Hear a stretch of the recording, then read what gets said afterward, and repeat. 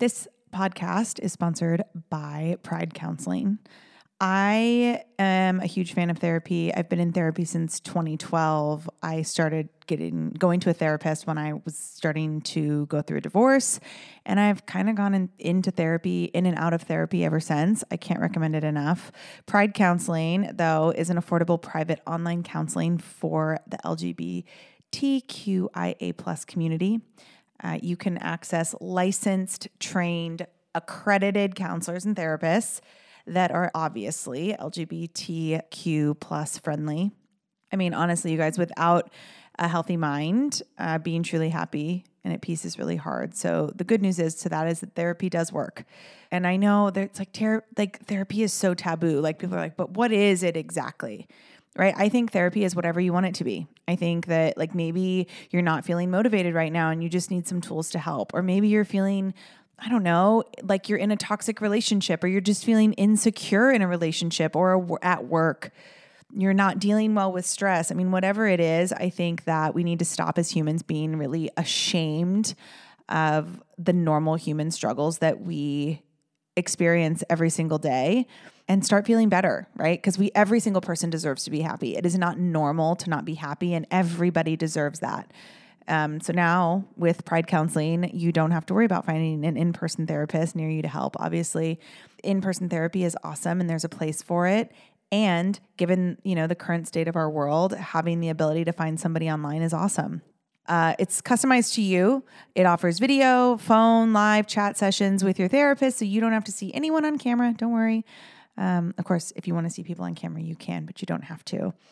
That means it's much, much, much, much more affordable than in-person therapy, and you can start communicating with a therapist in under 48 hours. I know sometimes you find a therapist and then it takes 2 weeks to even be able to see them.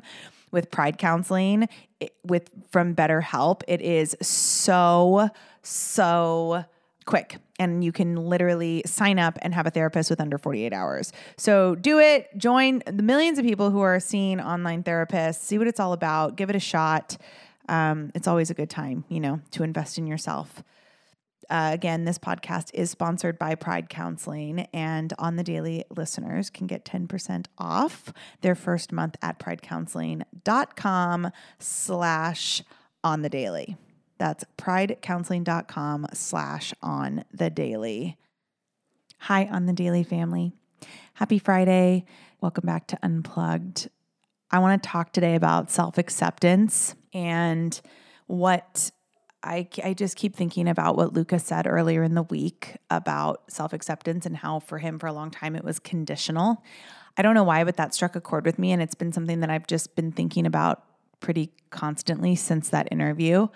How many of us are like, yeah, I accept myself. I accept who I am. I am absolutely fine with who I am.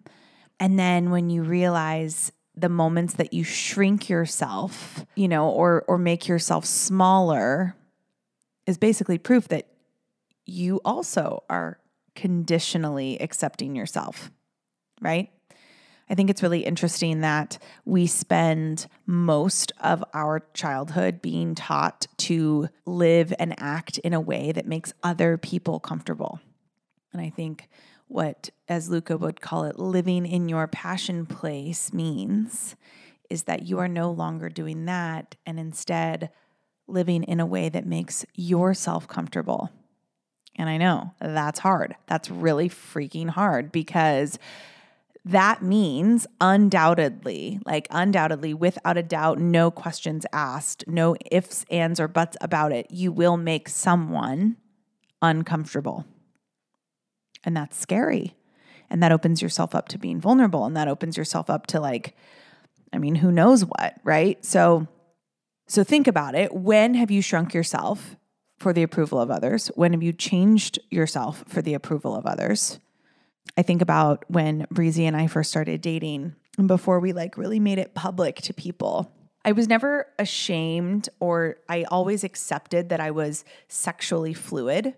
So that was not my condition. What was conditional for me was how I acted around certain people whom I didn't want to think differently of me, which I mean, if we really break that down, that's kind of nutty because we change every day. And that means people are going to have to think differently towards us all the time. But there's the difference. There's the kicker is that the difference, people thinking of you differently, doesn't mean that they think of you poorly. It doesn't mean that that's a bad thing. It just means that you've grown and evolved and changed your mind maybe once, maybe twice, maybe 300 times. And people have to look at you from a different lens, right? So think about that. Like, how often have you acted a certain way in the attempt to make other people comfortable? Even if that meant that you were not comfortable, right? Even if that meant that you were not living in your truth, or as Luca would say, in your passion place. I think we have to unlearn that childhood. It's almost like brainwashing. I think we have to unlearn that a little bit. I think we have to help our kids and new generations and younger generations never fall into that trap of living their life in a way that makes other people comfortable and ignoring everything that makes our children comfortable. I mean, listen, I don't know what the answer is to that. I don't know how to do that necessarily, except for just encourage each other and our children to be exactly who they are every single time. And I work on this constantly. Perfect example is today we're in Lululemon and Owen has not had lunch. It is lunchtime and he's a little bit wired and, he's 5. So we're like in and out of the nap time thing. I'm very, very lucky that I was given a good sleeper who loves to nap. And so my 5-year-old still takes naps. However, he's starting kindergarten in the fall. And so we are trying to transition away from that because he won't be getting naps anymore. And so we went to Lululemon today and it was the middle of the day and he was nuts, like nuts. And he's running around the store and he's hugging all the employees that work there. And, everybody has such different comfort levels right now with, COVID, and he is running around hugging people. And I'm sitting there going, oh gosh, these people are probably so over me. And like this is my family. Like this is the store I'm an ambassador at. So like, I know that they don't hold it over my head, but I'm telling Owen, Owen's like, he's telling everybody, can I tell you something? Can I tell you something? And he's asking questions and he's telling everybody that he loves them and he's telling everybody all these stories. And my initial reaction is like, Owen, don't be so nuts. Owen, don't be so crazy. Owen, don't. And I had to stop myself and I had to go, no, this is Owen living in his passion place.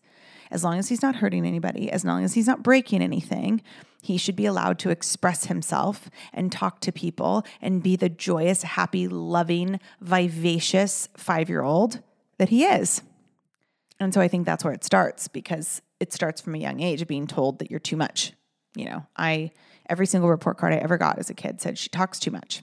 Really smart, talks too much. Well, guess what?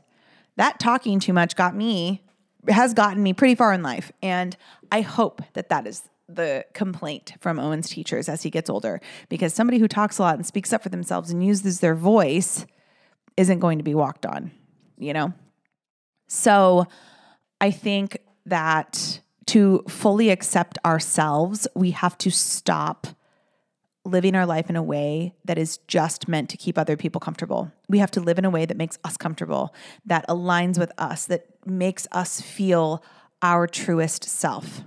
And yes, that will absolutely 100% make some people uncomfortable.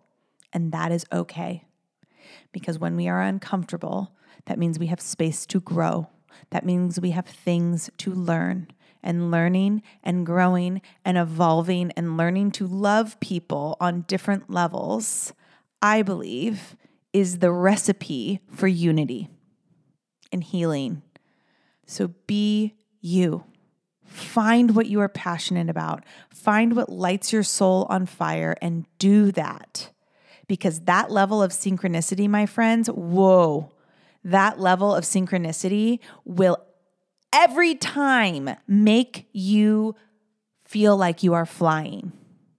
The second you shrink yourself or change who you are or mind the way that you speak to this person versus that. And I'm not saying don't be an asshole to people. I'm not saying don't, be rude. I'm saying Don't dumb yourself down or shrink yourself or hide who you are for anybody.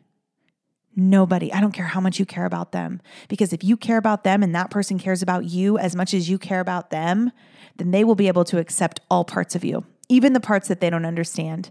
And the parts that they don't understand, hopefully they will ask about. And then you can have a conversation about it. So I want to close off this Pride Month queue of episodes with saying this. You are exactly who you are supposed to be. You are wonderful. You are enough. You are glorious. It is perfection. The beautiful mess that you are is perfection. And it's really exciting to see so many more people these days living in that passion place, accepting themselves fully, not conditionally. Happy Pride Month. Happy Friday, wherever you are. I love ya. See you on Tuesday.